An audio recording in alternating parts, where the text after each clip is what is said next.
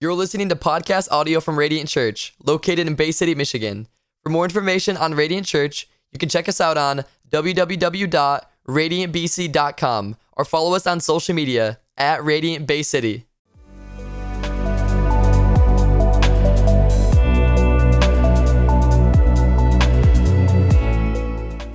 Good morning, Radiant Church, and happy Labor Day weekend. So glad that you are a part of this church and you're visiting here. My name is Marco, and I am the lead pastor of Radiant Church. Again, thank you for making Radiant a part of your weekend. Listen, next week is a special week for Radiant Church, as my good friend, Pastor Ranjit Abraham, all the way from India, is going to be with us. He'll be in the States for a few weeks, I believe. And then next week also, listen, we celebrate Radiant Church turning 6 years old. Come on, someone. That's amazing. What an awesome celebration it will be. God has been faithful to this house. Amen, church. Yes, it's been amazing. And listen, we're going to celebrate with some free ice cream for everyone. We're going to have some bouncy houses for the kids, so make sure you're here. We'll take a break, just 1 week break from our series, God Has a Name, but it will be a great Sunday to be here and invite some friends and family as well. Well, today, listen, we are in part number 3, week number 3 of our message series entitled, God Has a Name. And this is essentially a deep dive into 2 verses, Exodus 34, 6, and 7. And Exodus 34 is a part of Scripture where God reveals himself to Moses, and ultimately God is revealing himself to all of us as well. God is revealing who he is, his character. And a very cool fun fact about Exodus 34, 6, and 7 is that it's the most quoted verses in Scripture by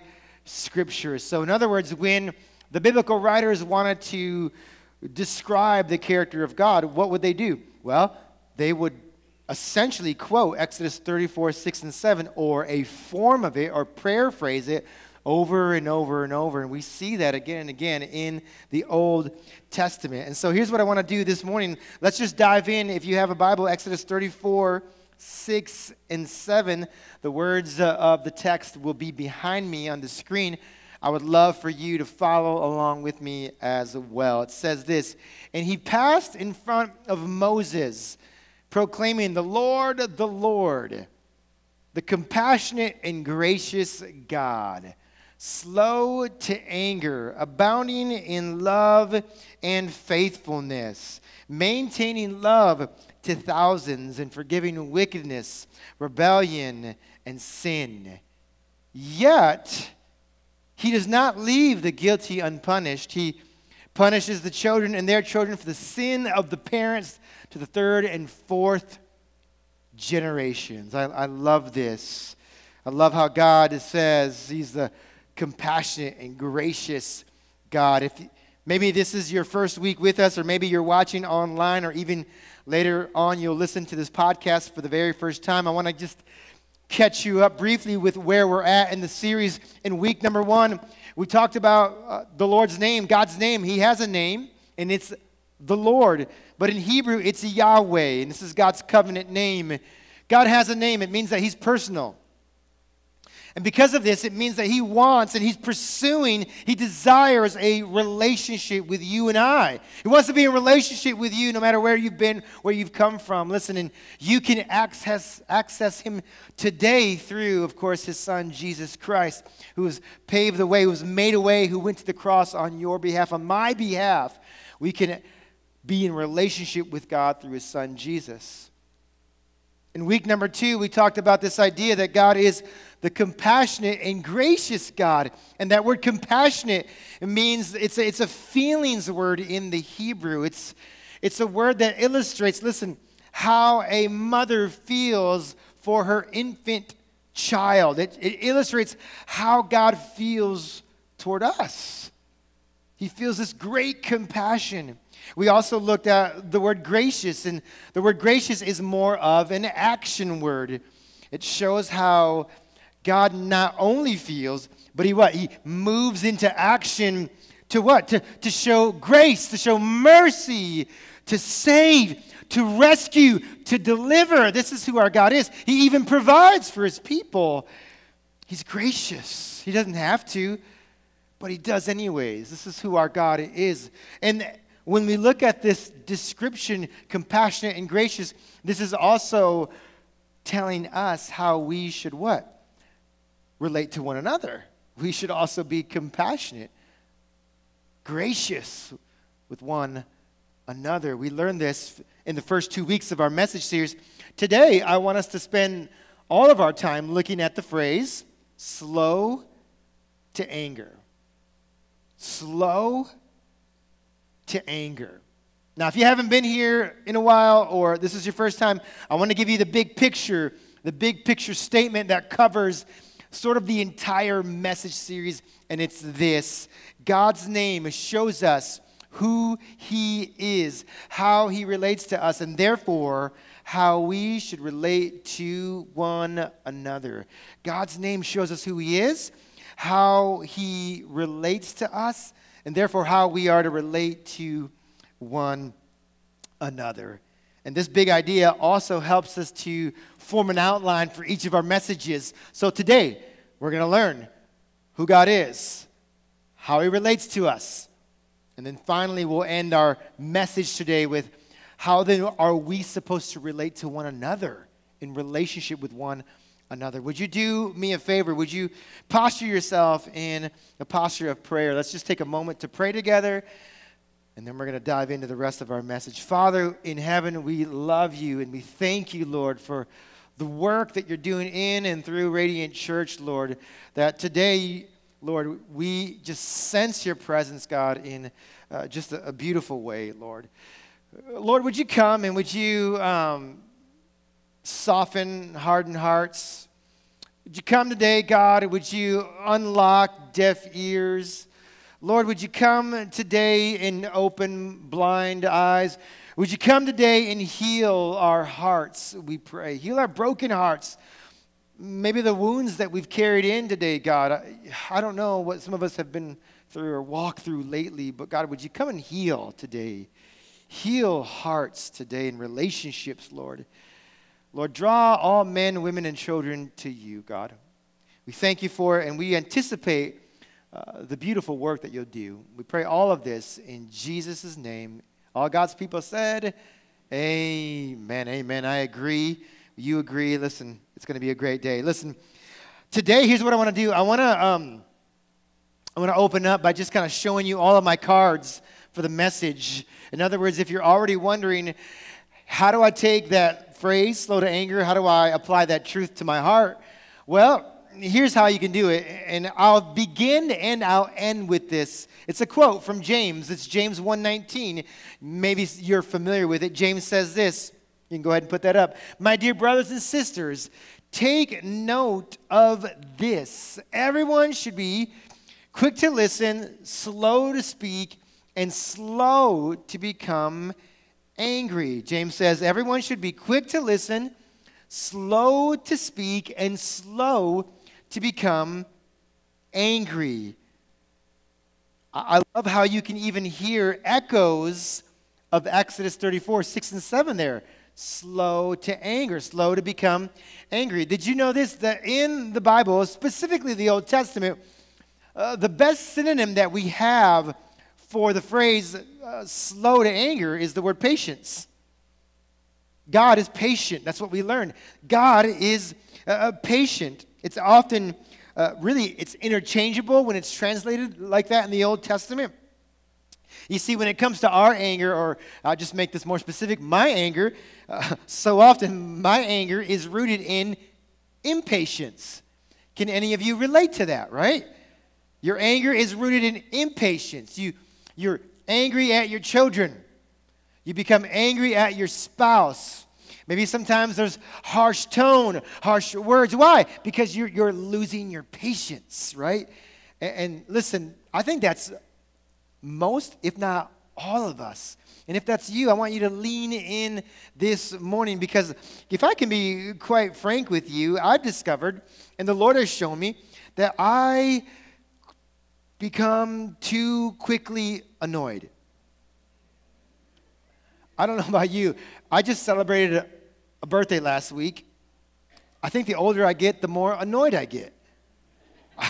Is there anyone in here? I don't know. Like the older, it's like I'm supposed to become more patient, and I'm like getting more quickly annoyed with people, with my kids, or sometimes my spouse. And I think that all of us can, if we're not careful, we naturally gravitate towards that. You know what I'm saying? Like, have you noticed, like, the world is just a much more angrier place? But God is what? Slow to anger. That's what He says this about himself. God spoke it about himself. That's his attribute. That's who he is. He's patient with you and I. I'm a knucklehead, and so are you, I bet. And he's patient with me. He's patient with you, right? And maybe you're running back to the same sin. God says, I told you not to go there. He's still patient with you. This is what we see in the Bible. And listen, all of us know people that, well, they just know how to push our buttons, right? So I think this message is for all of us. God is patient with all of us.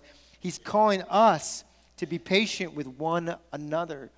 I want to show you this phrase transliterated from the Hebrew into the English language, and it's this. Go ahead and put that slide up. Slow to anger is arek apayim. Can you say that? Arek apayim. Arek apayim. It literally means long of nostrils or long of nose. Literally, that's what it means. It's kind of funny. I want to say a few things about this.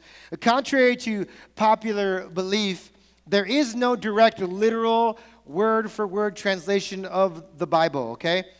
Why? Well, why isn't that? Why isn't that the case? Because in ancient Semitic languages like Hebrew or even Koine Greek, so often there are multiple meanings for words. There's what you call a gloss. A gloss is usually known as there's a range of meanings of that particular word, okay? Now, it doesn't mean, let's not go this far, it doesn't mean that we can't understand the Bible or we don't know what it says. That's not true. That is not true. There was I don't know if any of you follow Joe Rogan or you listen to his podcast. There was a video clip on him on YouTube, and Joe Rogan was talking about the Bible. And this one particular clip, Joe Rogan was saying, how can we even understand it? Like, do we even know it was translated right? And it could mean multiple things. That's not true, though. Here's the idea. There have been brilliant scholars who have done all the hard work for us.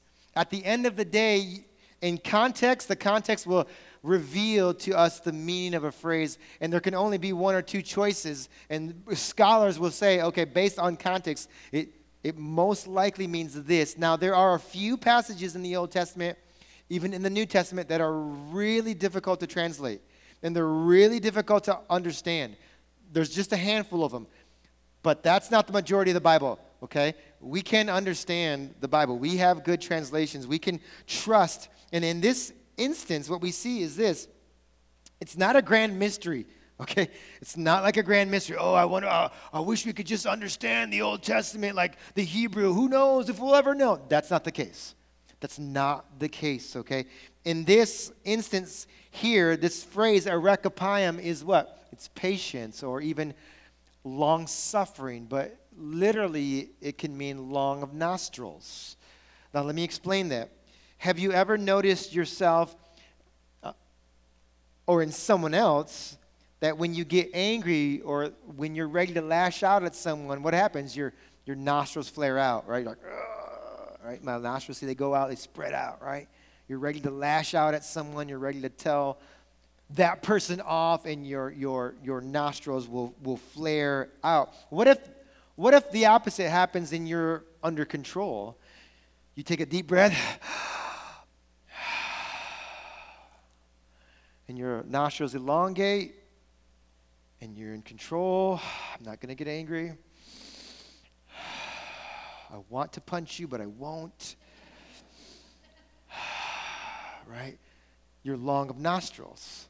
God is like that. God is long of nostrils. So let me show you a couple times in Scripture where we see that. And here's what we're going to read.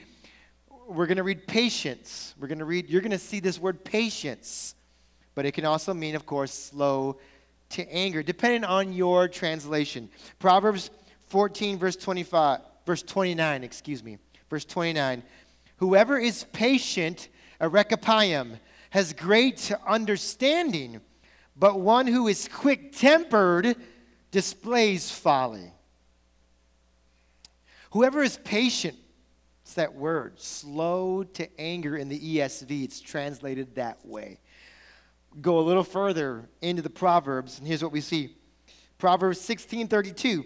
Better is a patient person than a warrior, one with self-control than one who can take a city. There it is again, patient. Better is someone who's slow to anger, a rekapayim, than someone without any sort of self-control. So again, slow to anger, a rekapayim. I want to illustrate where we're going today with this slide, and I'll show it to you. Go ahead and put that up there. And there's two sides to this statement that we read about today, and we're going to cover both of them. So I want you to notice how I say these, okay? First of all, God is slow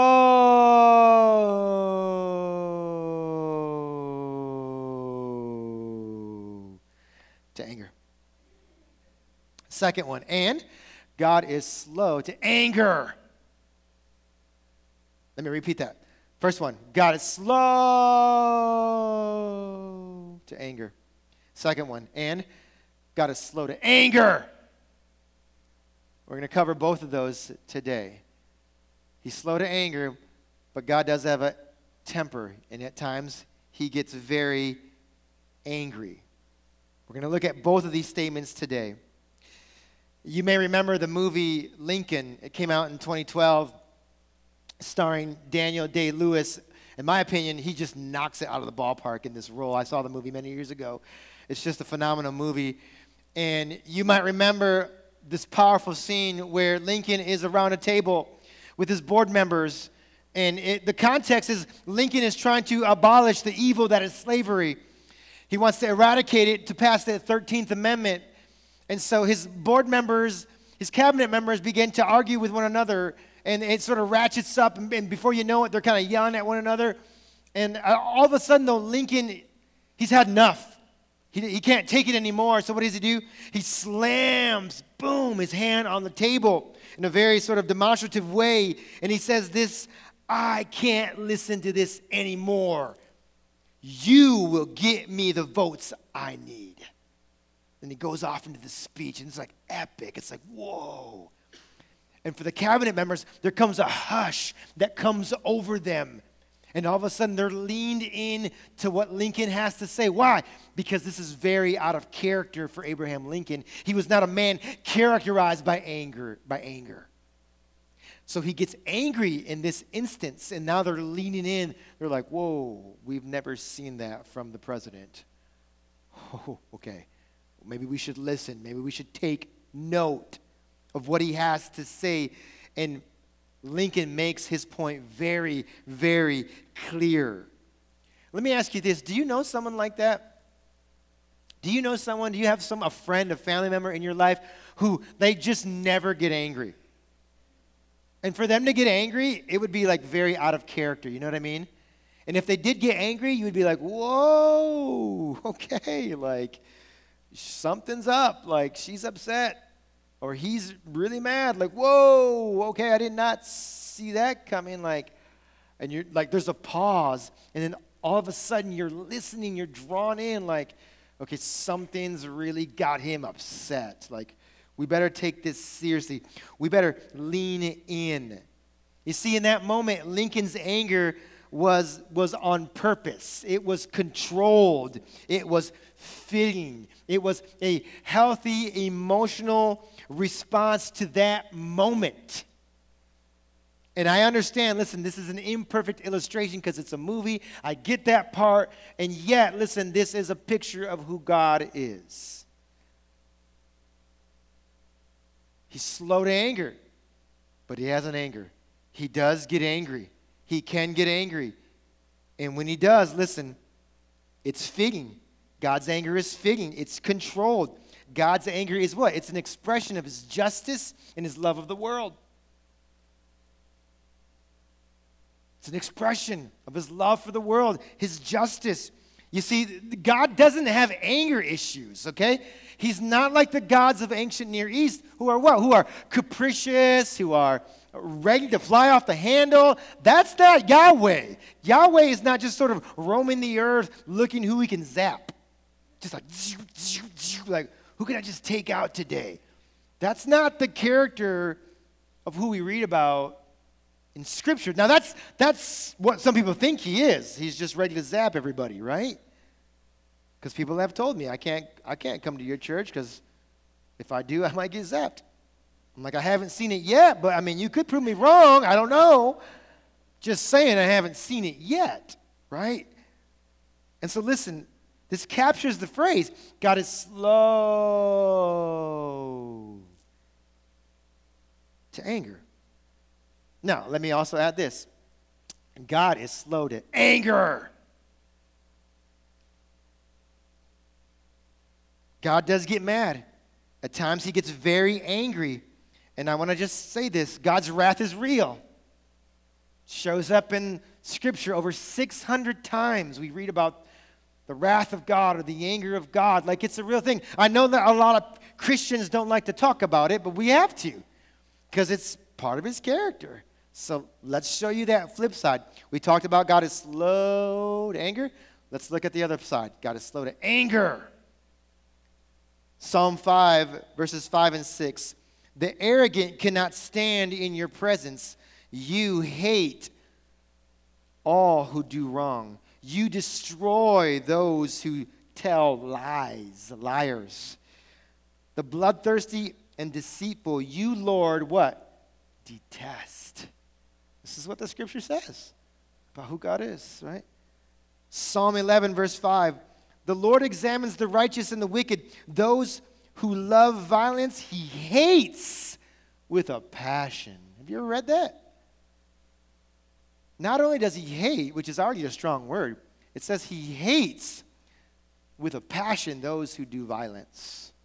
Those who are simply trying to hurt people on purpose through violent means. Those who are wicked, those who are evil.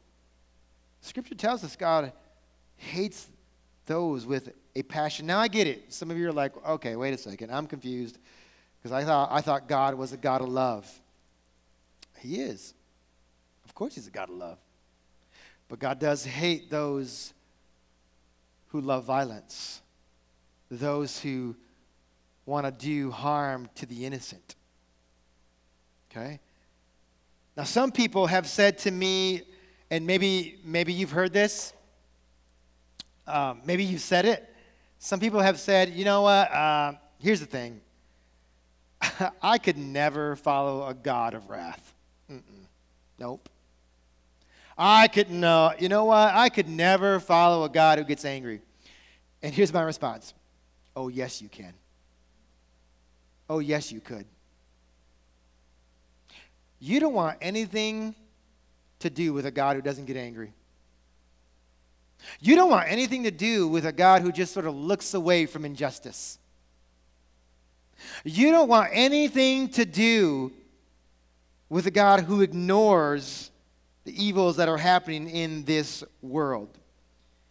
We want God's anger to burn on those whose heart is set on doing evil.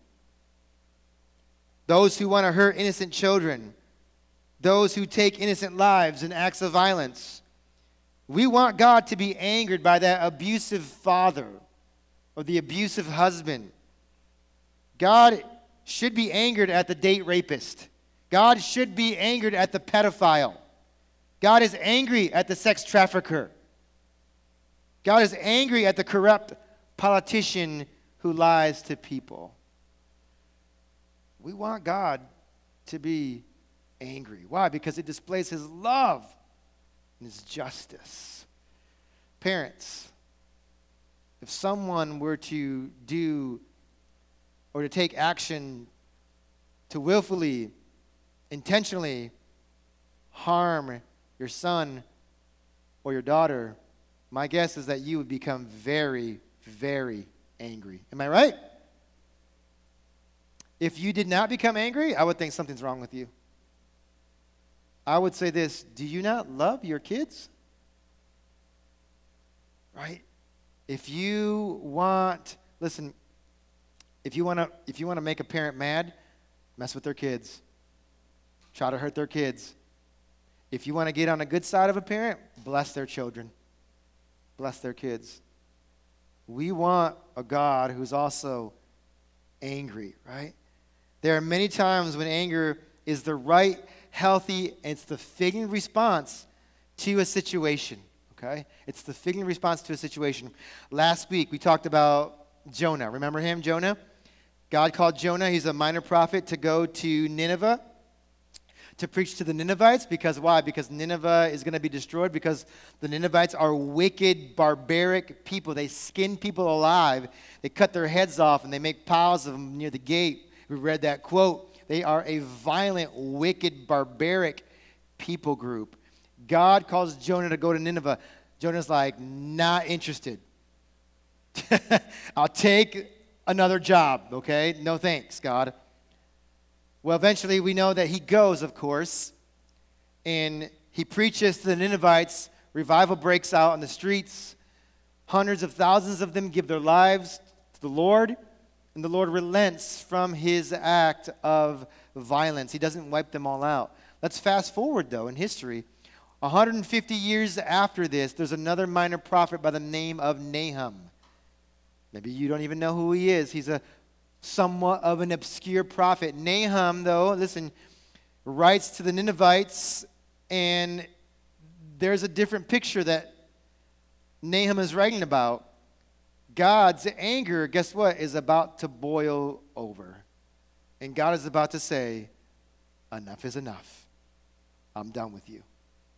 Let me show you. Nahum chapter 1 in the Old Testament, verses 2 and 3. Listen to what it says. The Lord is jealous and an avenging God. Let me just remind you, actually, that by this time, 150 years later, the Ninevites have gone back to all of their violent ways, okay? They are far from God. They're wicked once again.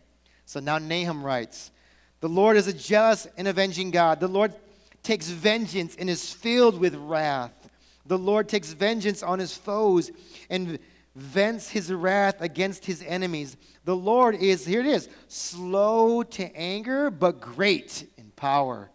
The Lord will not leave the guilty unpunished. What do you see here? It's Exodus 34, 6 and 7. Not exactly, but remember, it's paraphrased. His way is in the whirlwind and the storm, and the clouds are the dust of his feet. Now, the interesting thing about this passage and this whole story here is that you might think, okay, God sends calamity and just kind of deals with the Ninevites, but that's not the case that actually takes place in Nahum, or in history, actually. You know how the Ninevites are taken down? The Babylonian Empire. God allows, listen, the Babylonian Empire to come in and totally obliterate the Ninevites. God says, enough's enough. Enough violence, enough raping, enough killing innocent children. Enough's enough. And what does he do? He takes his hands off, because so often in the scripture, God's violence is what we would say passive violence. It's where God releases his hand off of it. We see this in Romans chapter 1, when Paul's saying that he gave them over to their lusts, right? Their obsessions, their sins. God is saying, okay, you want it your way? Have it your way. This is what happens. So the Babylonians come in and they just totally obliterate Nineveh. Let me prove my point to you, and I want you to raise your hand. Have you ever met a Ninevite? No. Why? Because they're all done. God said, all right, you want it your way? I'm taking my hands off. And so the violence or the wrath in the Bible is very nuanced. And so often what we see in Scripture is that God's wrath is a passive wrath, okay? But there's also a future active wrath that's coming with the judgment when Jesus returns, right? He's slow. Peter talks about this, 2 Peter chapter 3, verse 9, I believe it is.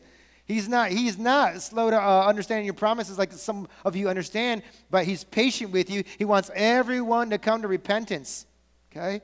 He doesn't want anyone to be destroyed. But eventually what happens? Well, God's patience runs out, right? It just runs out. God gets to a point where he says this, enough is enough. That's it. Enough is enough. So we know the character of God here. We see he's both slow to anger and he's slow to anger. So now, how does God relate to us, okay? How does he relate to us? How does he relate to humanity? Let's look at that. I think one of the best ways that we can illustrate this is with Peter, actually. Peter was one of Jesus' closest disciples. He walked, he talked with Jesus. He saw all of his miracles up close and personal, okay? But let me remind you that at Jesus' most critical hour, what does Peter do? He denies Jesus not once, not twice, 3 times. Let me show you. Luke chapter 22, 54 through 62, words will be behind me. It says this, then seizing him, they led him away and took him into the house of the high priest. And notice what it says. Peter followed at a distance. Peter's like, I can't. I'm not gonna be with that. And when some there had kindled a fire in the middle of the country yard or courtyard, and had sat down together, Peter sat down with them. A servant girl saw him seated there in the firelight. She looked closely at him and said, "This man was with him." But he denied it. "Woman, I don't know him," he said. A little later, someone else saw him and said, "You also are one of them." "Man, I am not," Peter replied. Almost an hour later, another asserted, "Certainly this fellow was with him, for he is a Galilean." Peter replied, "Man, I don't know what you're talking about." Just as he was speaking, the rooster crowed. Notice verse number 61. It says this, the Lord turned and looked straight at Peter. Can you imagine that, just in that moment?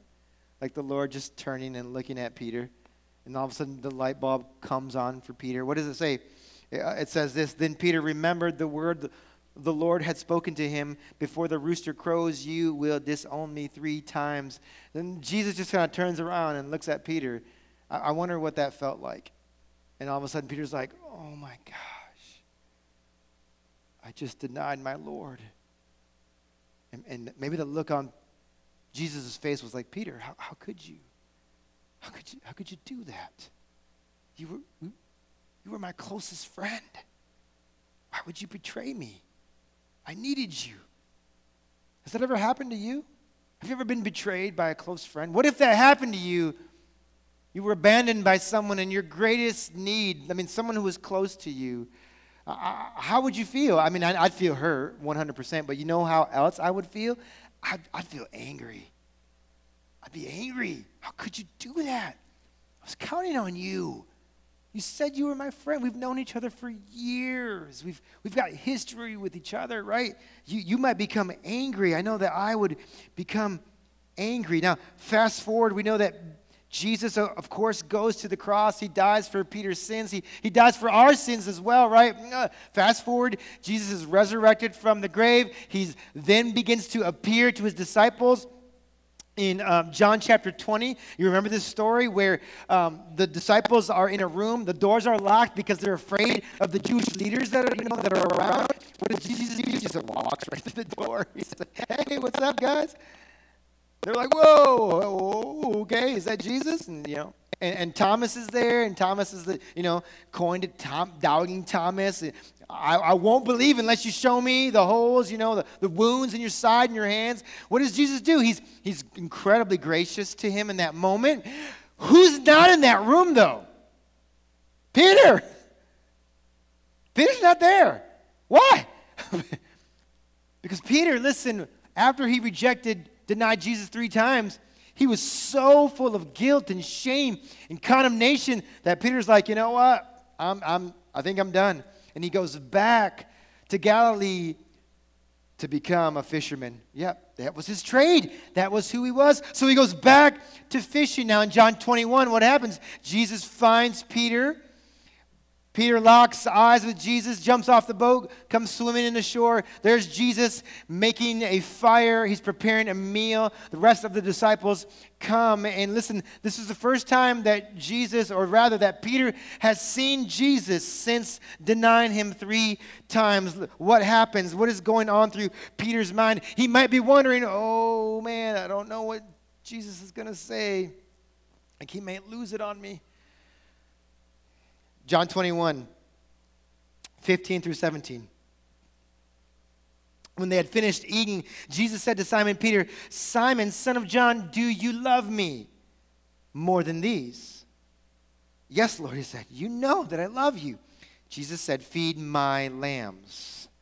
Again, Jesus said, Simon, son of John, do you love me? He answered, yes, Lord, you know that I love you. Jesus said, take care of my sheep. The third time, once for every time Peter denied him. The third time he said, Simon, son of John, do you love me? Peter was hurt because Jesus had asked him the third time, do you love me? He said, Lord, you know all things. You know that I love you. Jesus said, feed my sheep. So what do we see? What is Jesus' response to Peter who denies him? In his greatest hour of need, he's slow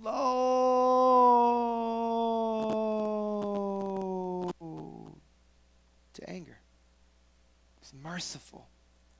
He's merciful. God relates to us in this way. But on the flip side, I want to just also mention this. Remember, God is slow to anger. Remember in John chapter 2? John chapter 2, Jesus enters the temple, and what does he do? He flips over temple tables. He has a whip, and he's driving out the money collectors. Why? Because the priests were extorting the people of God. When people would travel 2 or 3 days' journey, and they would bring a little lamb to be sacrificed, the priest would say, you know what? That's not good enough. Well, what do you mean? This is the best I have. The priest would say, yeah, not good enough. But guess what? We have these pre-approved lambs over here. And for a price, you can have one of those lambs.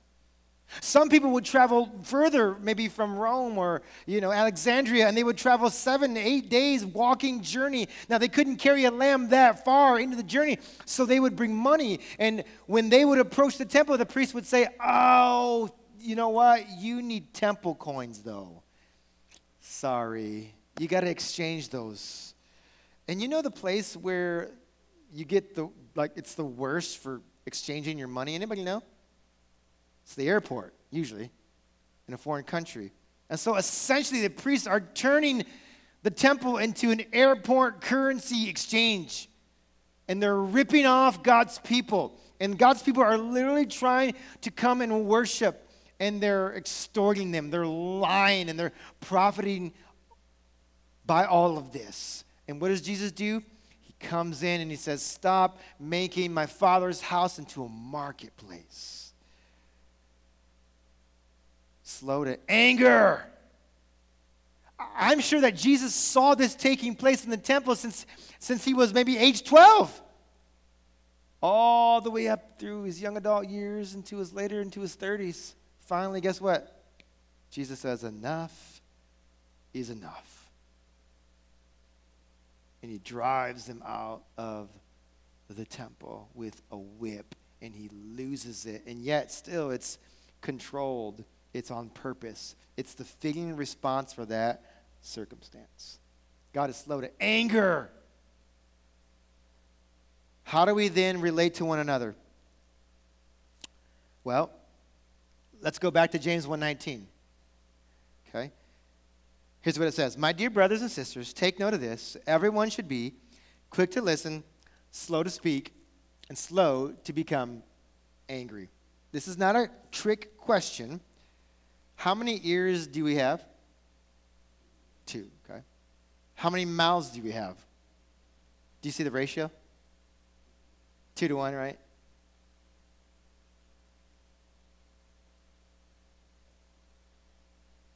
There are 2 application points that I want to land this plane now, that I think that we can make our own prayers as we think about what we've just read in Exodus 34, 6 and 7.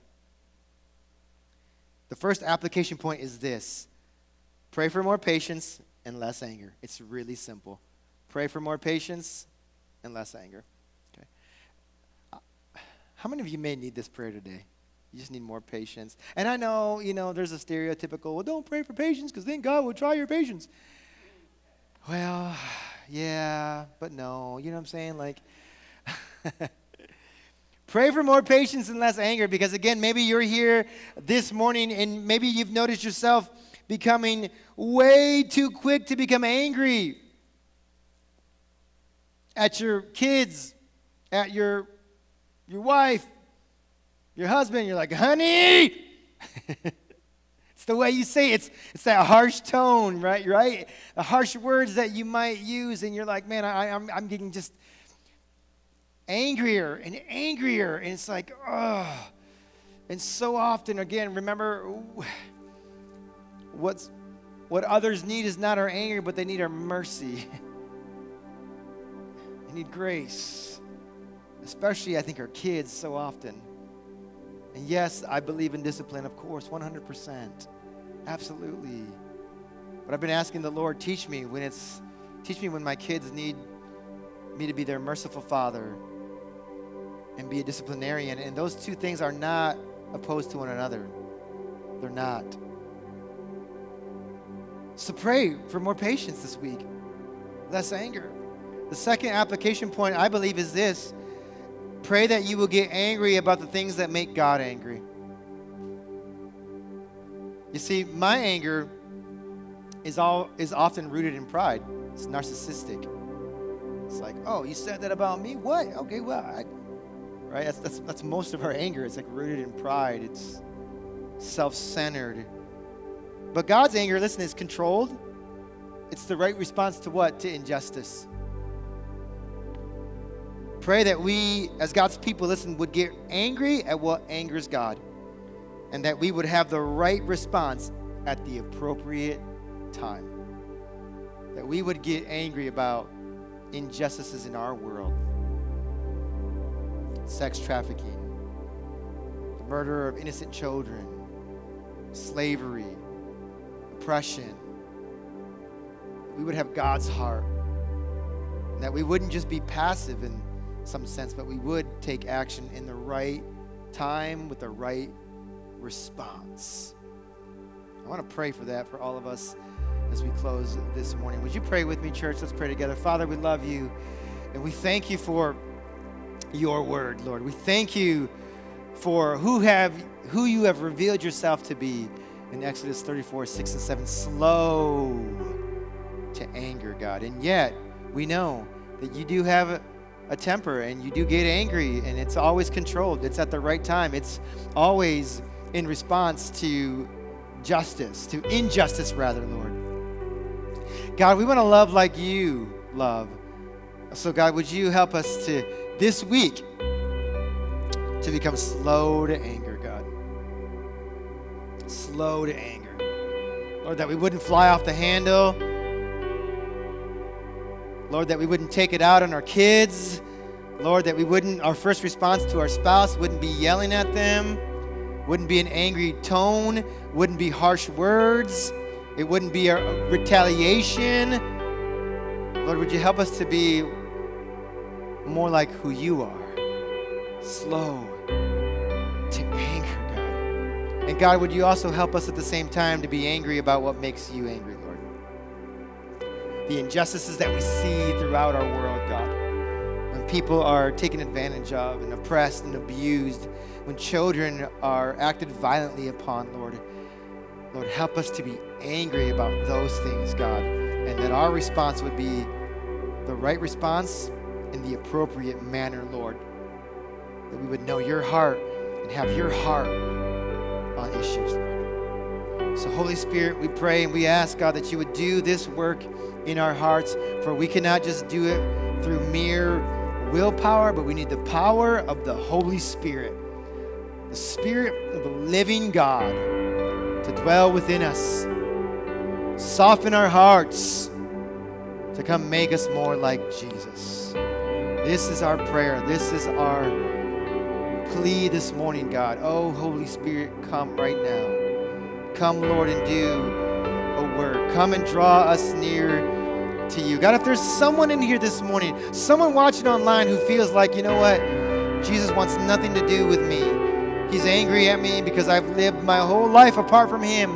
Lord, I pray right now that you draw that person near you. If that's you today, I want to pray with you. We want to pray with you this morning. Our prayer team wants to pray with you. We want you to receive Jesus Christ this morning, and we want to help you take your next step in your faith. Listen, to walk away from your sin, turn away from your rebellion, and to turn to Jesus, to repent, to come to Jesus.